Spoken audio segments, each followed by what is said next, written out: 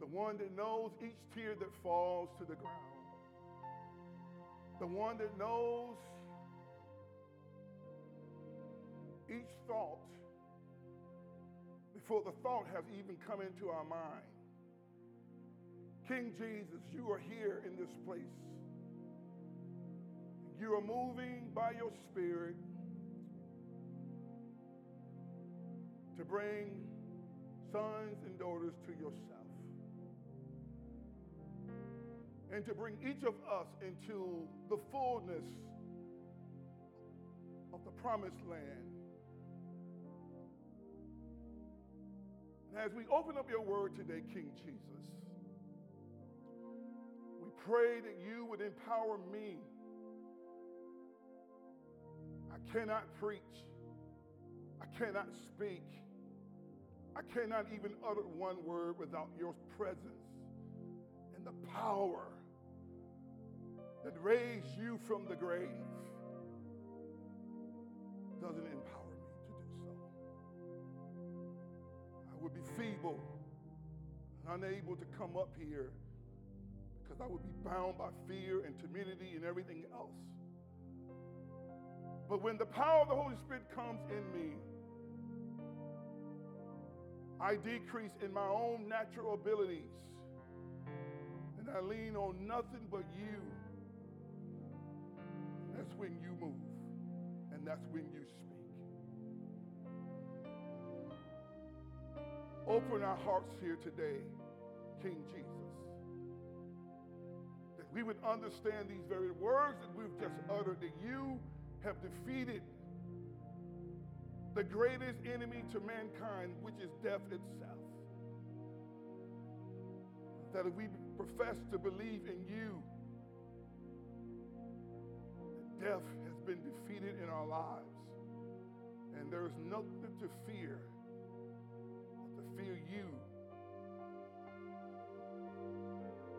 We thank you now. We bless you now. It's in your name we pray. Amen. Amen.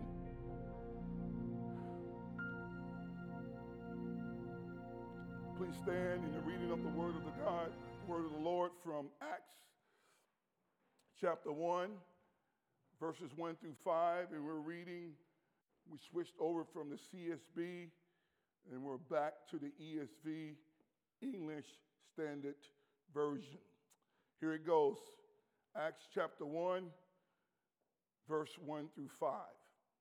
And it says, in the first book, O Theophilus, I have dealt with all that Jesus began to do and teach until the day when he was taken up, and after he had given commands through the Holy Spirit to the apostles whom he had chosen. And he presented himself alive to them after his sufferings by many proofs, appearing to them during 40 days and speaking about the kingdom of God. And while staying with them, he ordered them not to depart from Jerusalem, but to wait for the promise of the Father, which he said, you heard from me. For John baptized with water, but you will be baptized with the Holy Spirit not many days from now. First slide. The grass withers and the flower fades. You may be seated.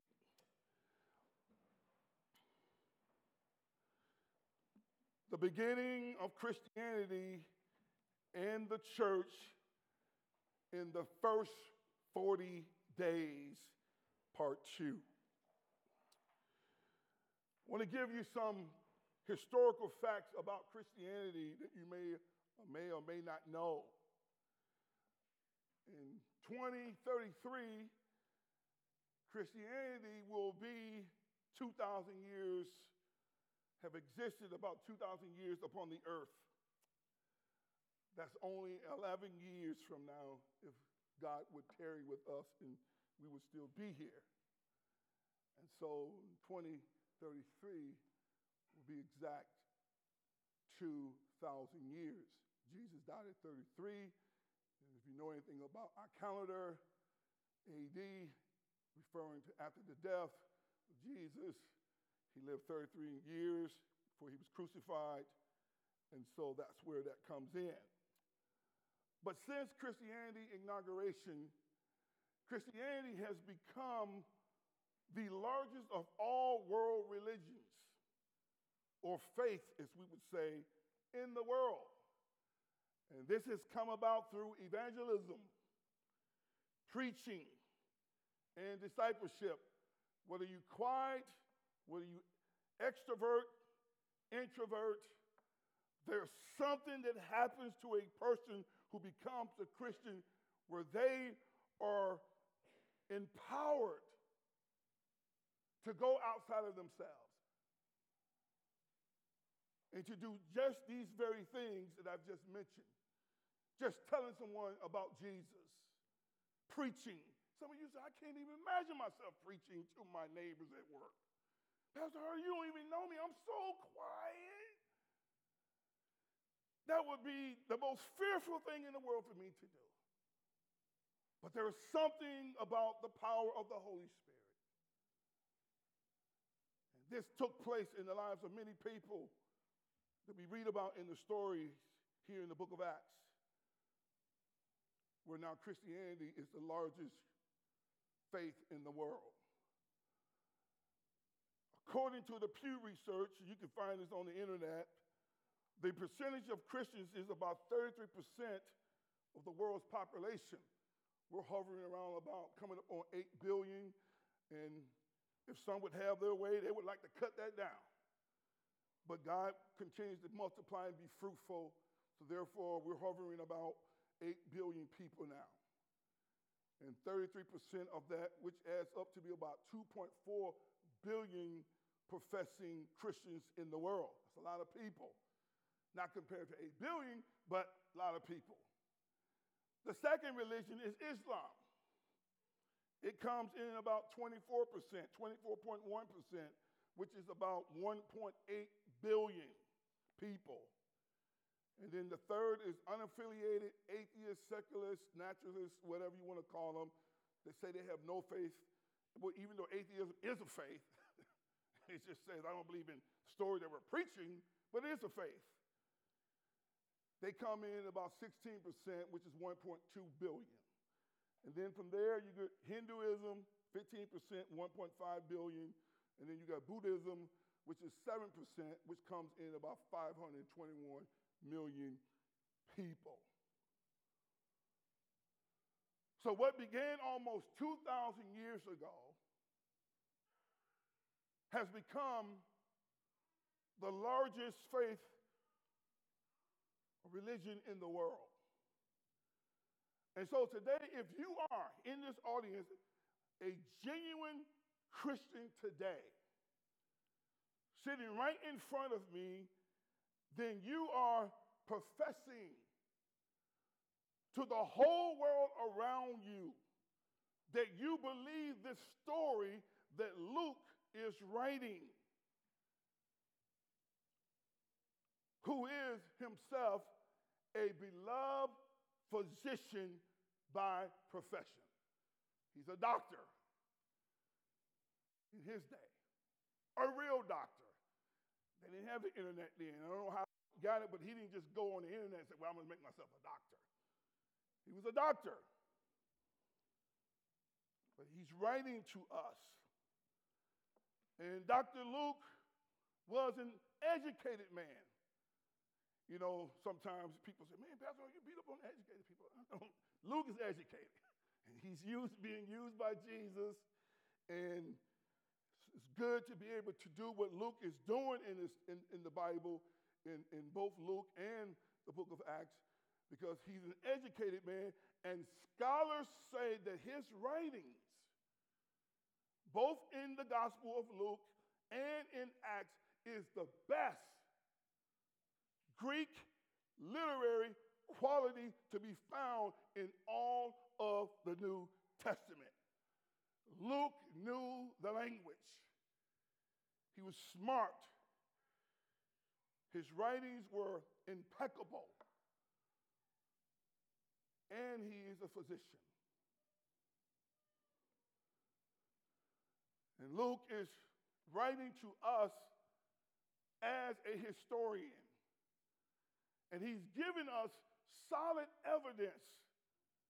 He is not giving us myth, fables, and fiction. Fiction means not true, something made up, imaginary. He's not giving us fiction concerning what he saw, but other people saw, in whom Luke has interviewed. And so there we see Dr. Luke investigation of thoroughness explained. This is in my first slide here. We see him explaining his investigation that he's done with careful thoroughness. He's an educated man. And he's writing down some things that is so important for us as we believe this story here today. And here's what he says in Luke chapter 1, the Gospel of Luke, verses 1 through 4. He says, insomuch as many have undertaken to compile a narrative of the things that have been accomplished among us. And just as those who from the beginning were eyewitnesses, people who saw all of this about Jesus, and ministers of the word have delivered them to us. Luke says, it seemed good to me also, having followed all things closely. It's good to be disciplined, to put your heart to something, your hands to something, and to do it with the best. Having followed all things closely for some time past.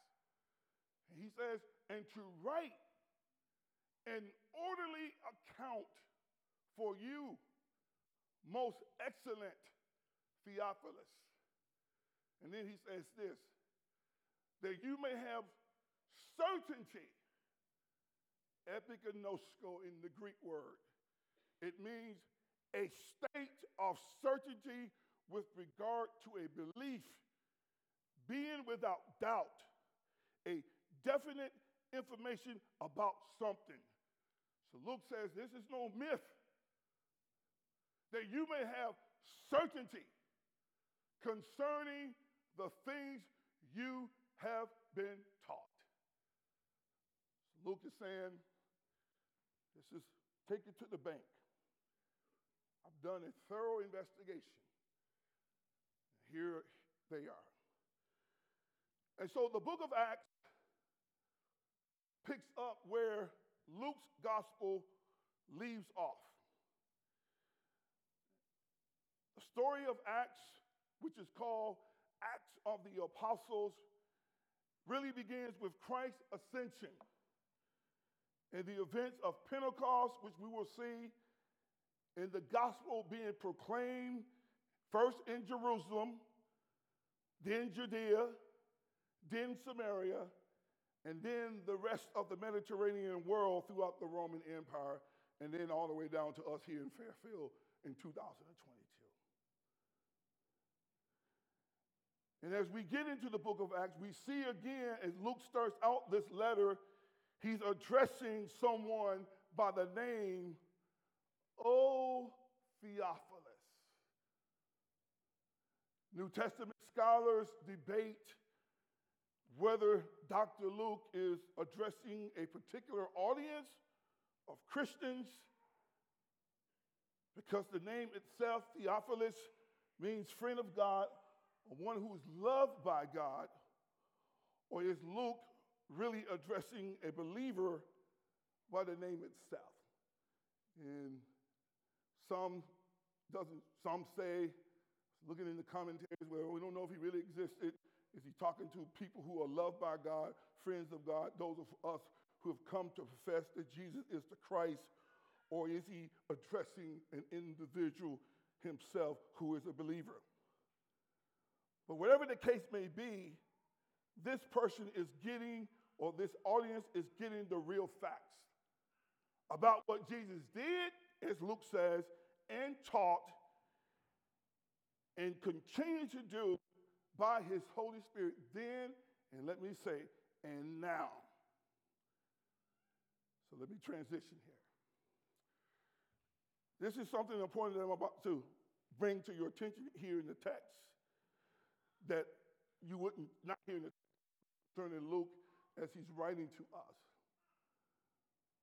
Dr. Luke is the only New Testament writer who actually gives us insight to the post-resurrection ministry of Christ that covered the 40 days until his ascension, which we will see on next week when he ascends to the heaven and angels come and say, hey, this one you've seen go into the clouds, he will return likewise. But here's my question to us. What did the Messiah do in those 40 days? What did he do? We saw last week, he's arose from the grave. They see him. He eat a piece of broiled fish. So what does he do in these 40 days as he's meeting with the apostles and the disciples? And so here's my second slide. Here we go. So what does he do in these 40 days? Now, I put 3 translations up because I was trying to figure out, the ESV gives it its way, but I didn't quite understand it.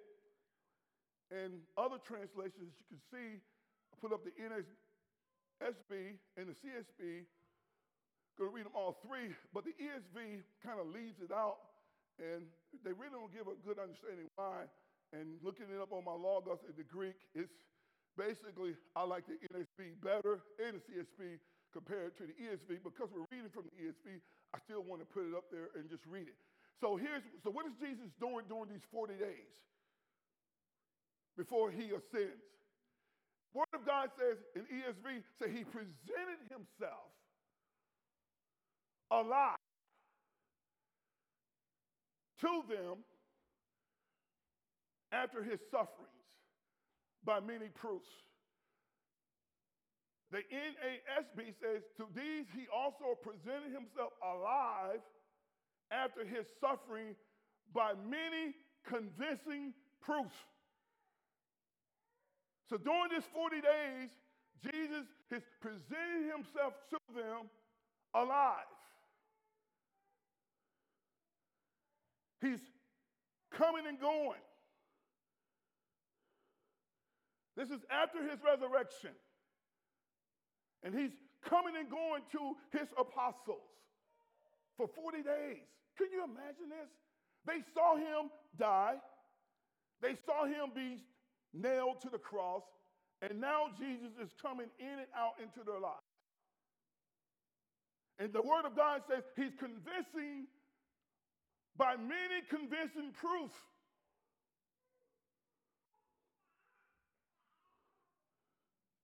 This word proof means extremely convincing factual evidence that helps to establish the truth of something. This is important. So Jesus, who's alive, is coming to his apostles, his disciples, and he's presenting many convincing proofs and appearing to them over a period of 40 days. I'd like to say the word 40 shows up everywhere, man. That's an important word, 40 days. You see it throughout the Bible. He could have did it in 32 days, but it says 40 days. And so he's appearing to them, and he's speaking to them, and convincing many proofs. This many proofs means that he's not giving his disciples certain ideals that they were to take into the dark world where people currently reside under the dominion of Pharaoh, Satan, which has blinded them. He's not giving them ideals, but he's giving them proof that he is who he says he was, the Messiah, the Son of God. These guys saw him die. They heard the blows of the hammers. And now the one who was dead is now in front of them. I know there's a movement in the world that people want to go back to Africa and find religion. This is why you read this stuff carefully. Jesus is alive. In all the other religions of the world, whoever they were, when they died, guess what? Guess what? They stayed dead. When those pharaohs died, they tried to do some eternal stuff. If you go back to Egypt, I've never been there, folks have gone, you go in those tombs, they're in there rolled up. They're dead as a doorknob. Jesus dies, and not only does he come out, he's hanging around for 40 days. People are seeing him, talking to him, and he's eating with them. I'm getting ahead of myself. That's a game changer. No one has ever done that, and Jesus predicted that he was going to do that. This is the beginning of Christianity. This is what we're heralding out to the world.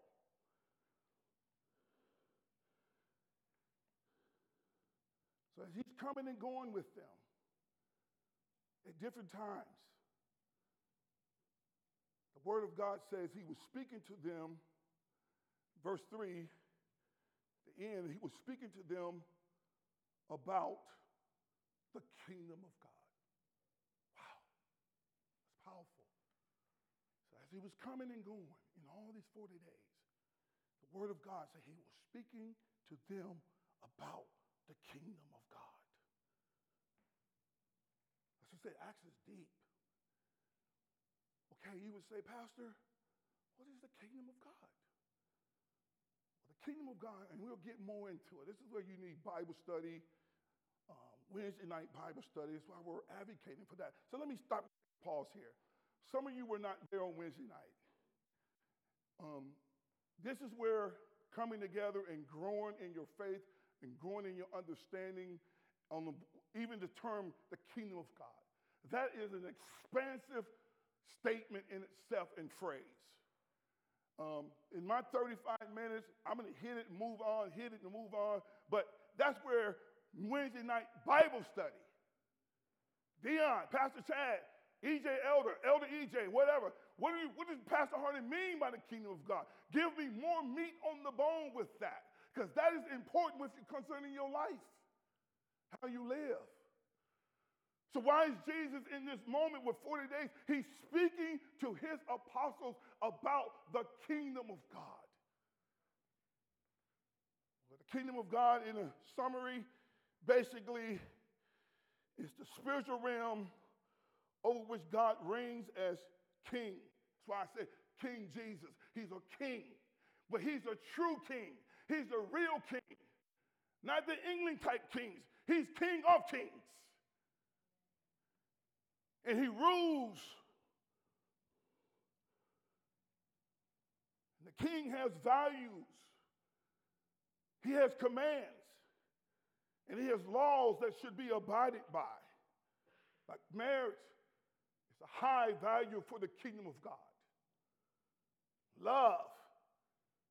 Treating our neighbor as ourselves. Those are kingdom principles. So therefore, the kingdom of God is the eternal, really the central message of the Bible. It's all over the Old Testament and it's throughout the New Testament. And so Jesus is speaking with them about the kingdom of God, which is the central message of the Bible. And you know that we are told to pray. When Jesus taught his disciples to pray, he said, hallowed be thy name. And then he says, what? Your kingdom come. Pray this, your kingdom come. Your will be done, not your will, not our will. And that's part of the problem. See, we have our wills, we have our purposes. But Jesus said, hold on, this is how you pray. Pray, my kingdom come, my will be done, not your will. See, that already goes up against a human heart. Hold on, no, I got my plans. But Jesus says to pray that way. Pray his kingdom come on earth as it is in heaven. Say, Lord, your will be done, not my will. And then in verse 4, let's put verse 4, Jeremiah, back to Acts. And so this is important. Look what happens here. So he's speaking to them about the kingdom of God. And then it says, I'll stand with them. He ordered them not to depart from Jerusalem. He ordered. This word here, while stand with them, he ordered them not to depart. This word stand means to assemble with, to stay. Some interpret this phrase and translate on one occasion while he was eating with them. And so you see there are different translations even with this phrase here, and while staying with them. Some says, and while he was with them, he was eating with them. So Jesus is eating with his apostles. He's in an intimate setting, and he's eating with them. And in that setting, look what he does. The word of God says, and he ordered them. I want you to catch this. He ordered them. He ordered them. This word ordered means he was giving commands. Now, this is the King of Kings. This is not your grandmother. This is the Lord of Lords. He said, and he ordered them. He gave them instructions. He gave them directions. He charged them with authority to do what? Not to leave or depart from Jerusalem. This is important here as Christians, what I'm about to say next. Please hear me, because this is important. I got here in my notes, this is where a lot of Christians have no understanding of what I call biblical Christianity. Here's the King of Kings. Here's the one that holds power over death itself. And he has given orders and commands to a bunch of men. And this is what I say here in my notes. If you're an aspiring leader, please hear this. This is why Jesus takes his time in processing leaders. Because of that statement right there. You cannot get anything done with disobedient spiritual leaders. What if the leaders will say, you know what, my kid got to go here and play a soccer match. I'll leave Jerusalem and go to Corinthians because they're having a party over there.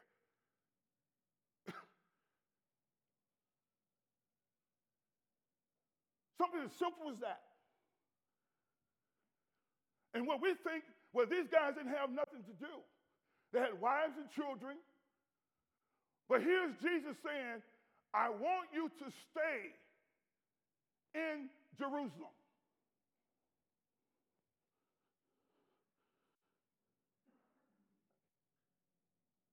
And so this is why I say Jesus takes his time with leaders who oversee his church. He cannot do anything with leaders who are obstinate, rebellious, hard-hearted, self-seeking according to their own plans and purposes.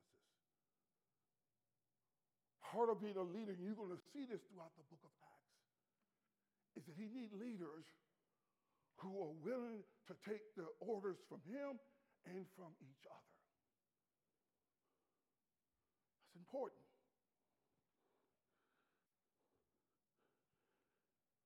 He said, stay in Jerusalem. Why is he telling them to stay in Jerusalem?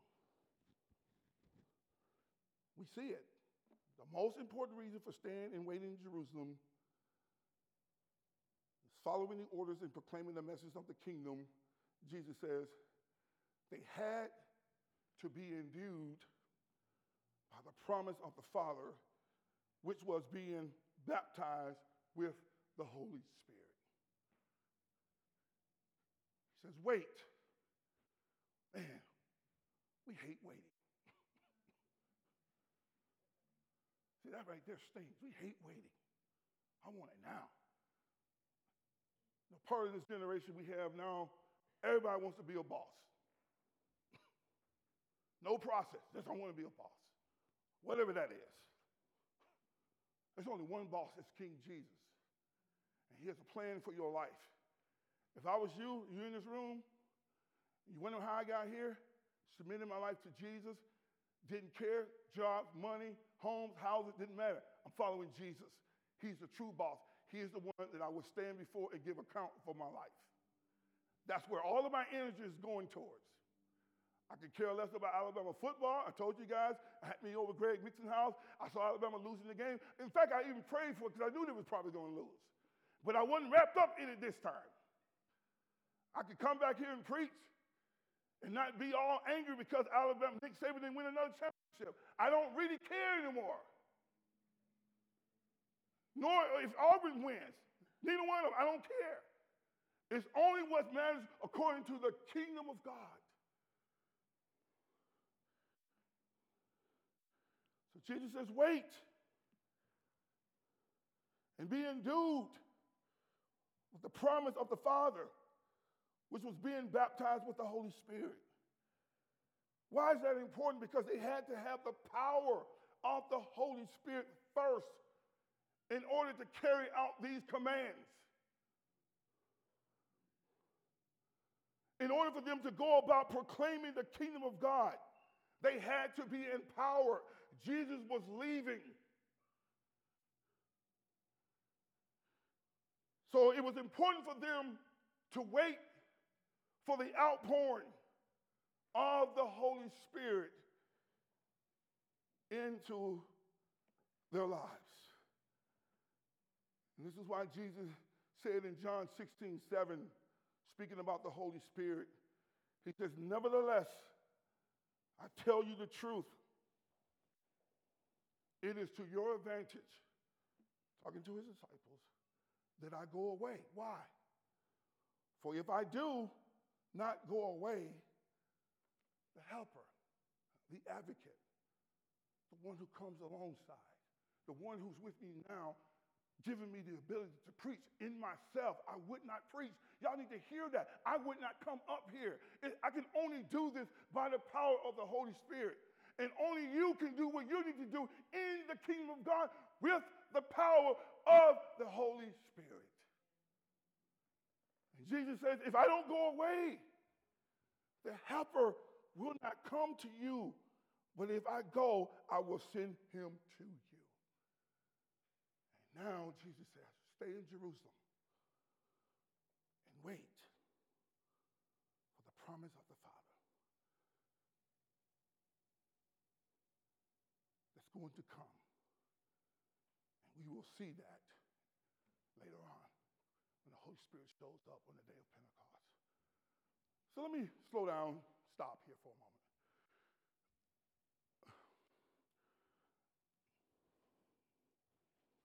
I'm in a Reformed tradition, and there are some strengths of the Reformed tradition.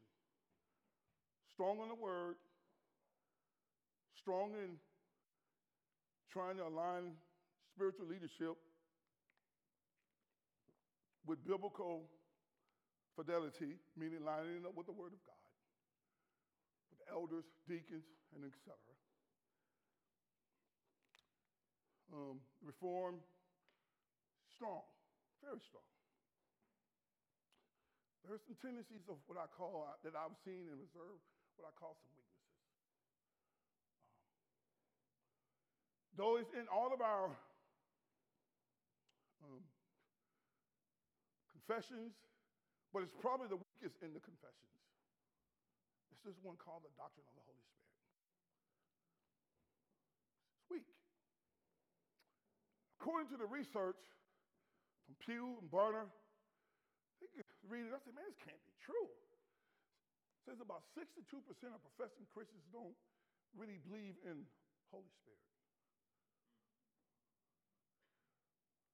And I think this kind of teases out why we see what we see. the average Christian is nowhere close to what Jesus says a Christian should be. And I was one of those Christians until I understood, like, man, this Holy Spirit, what is this Holy Spirit? I had to really think about that. So I kept bringing it up, just tying it into my story. And part of my prayer as we go through the book of Acts, that we be set afire. We only have a short life. And Jesus did leave. He ascended. But he says he's sending the Spirit, which is the Spirit of Jesus, inside of us. There are things that you can do by your natural whatever.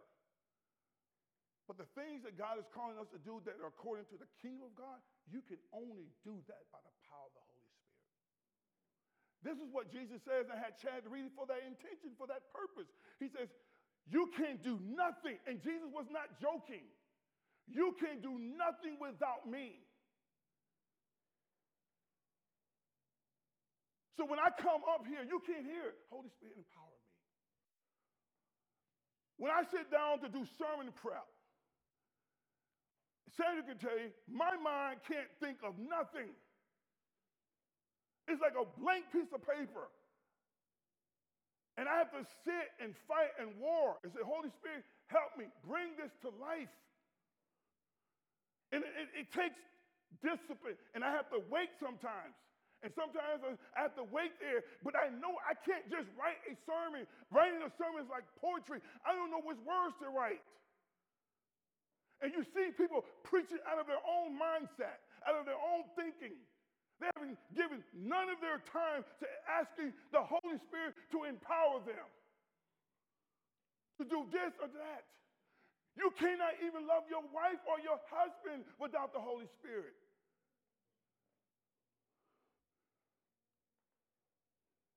And Jesus is saying, this kingdom of God, we cannot operate in it just by natural means. And so you wonder why. I said, it puzzles me. And I would just say some people are not saved. And the Lord said, no, they're not saved. The Lord said, they're just not empowered by my Spirit. So that's why they don't witness. Because they keep thinking, well, that's not what I do. The Lord said, I didn't ask you.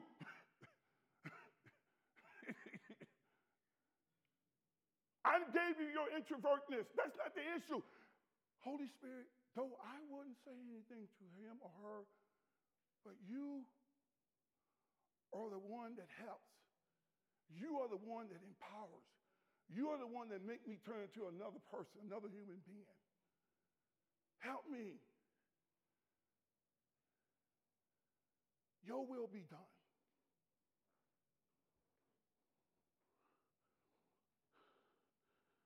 And according to the research, the average Christian here in America don't even believe in such a Holy Spirit. I couldn't believe when I was reading. I said, man, Brian, you got to be out of your mind. This can't be true. Pew Research, I mean, I trust you guys on some things. This cannot be true.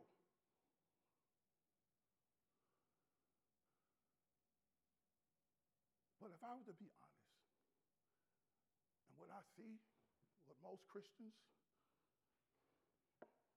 I see a powerless, detached from the thing that Jesus said was going to come. He ordered them not to depart from Jerusalem, but to wait for the promise of the Father. And that promise is that we would be endued with the power of the Holy Spirit. This is, like I said, my pastoral last words.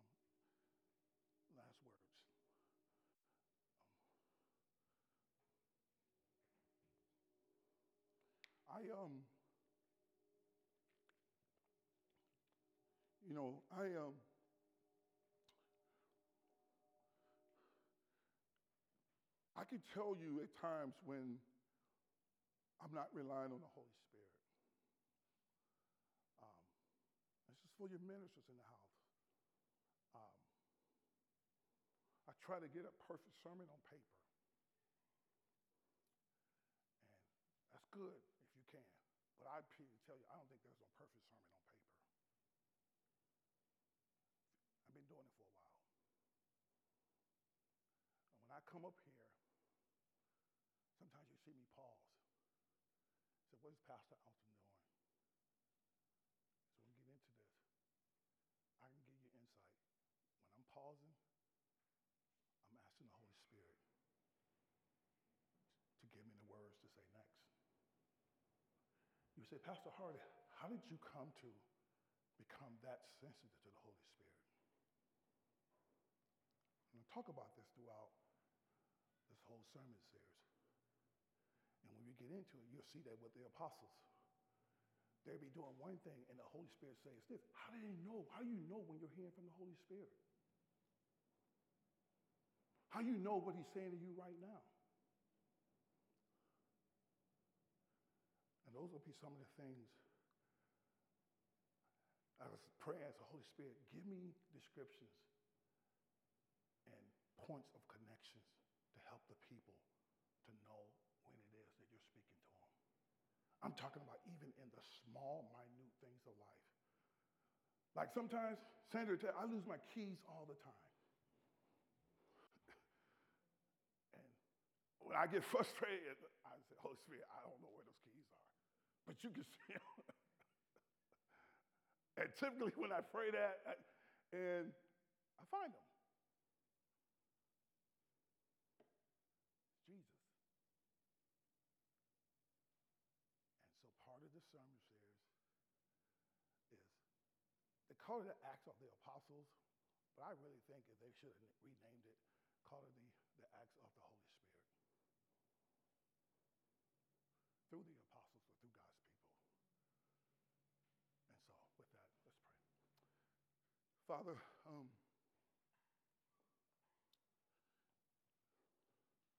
you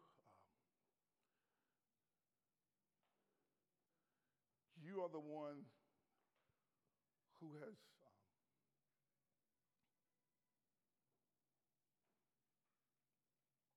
allowed this day to be.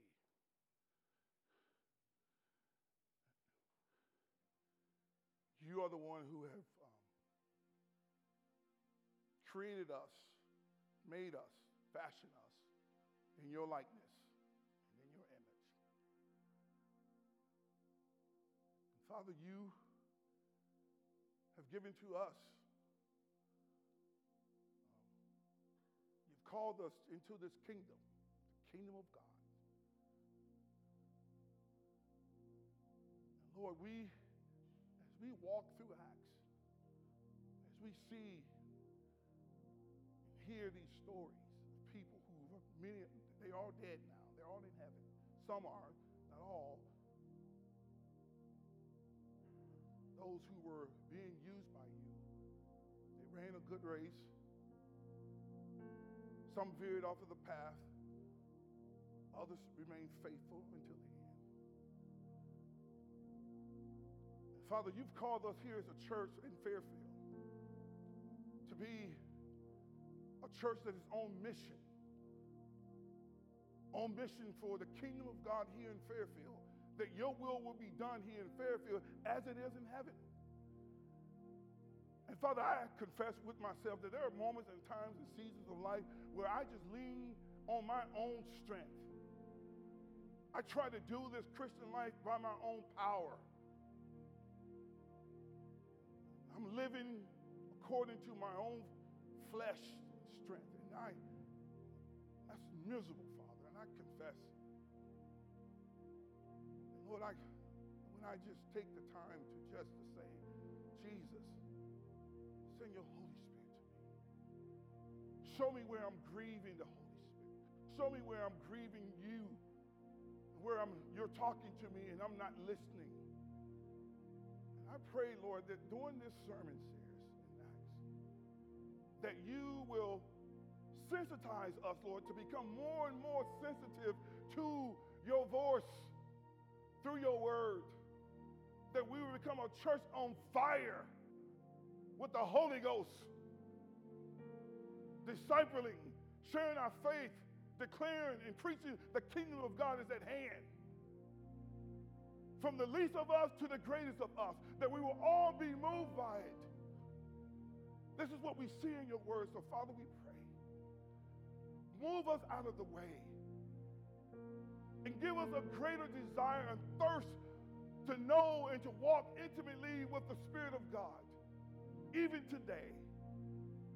And so all over the room, just every eye closed, every head bowed, just stick your hands out like this, and just a show of just humility and just saying, Jesus, just, Lord, we want to be close to you. We don't just want to read the stories, Lord, but we want to be a part of the story that's unfolded in our hour. So Lord, as we walk through these texts, help us, Jesus, to be closer to you than ever before in our lives. This we pray in your name. Amen.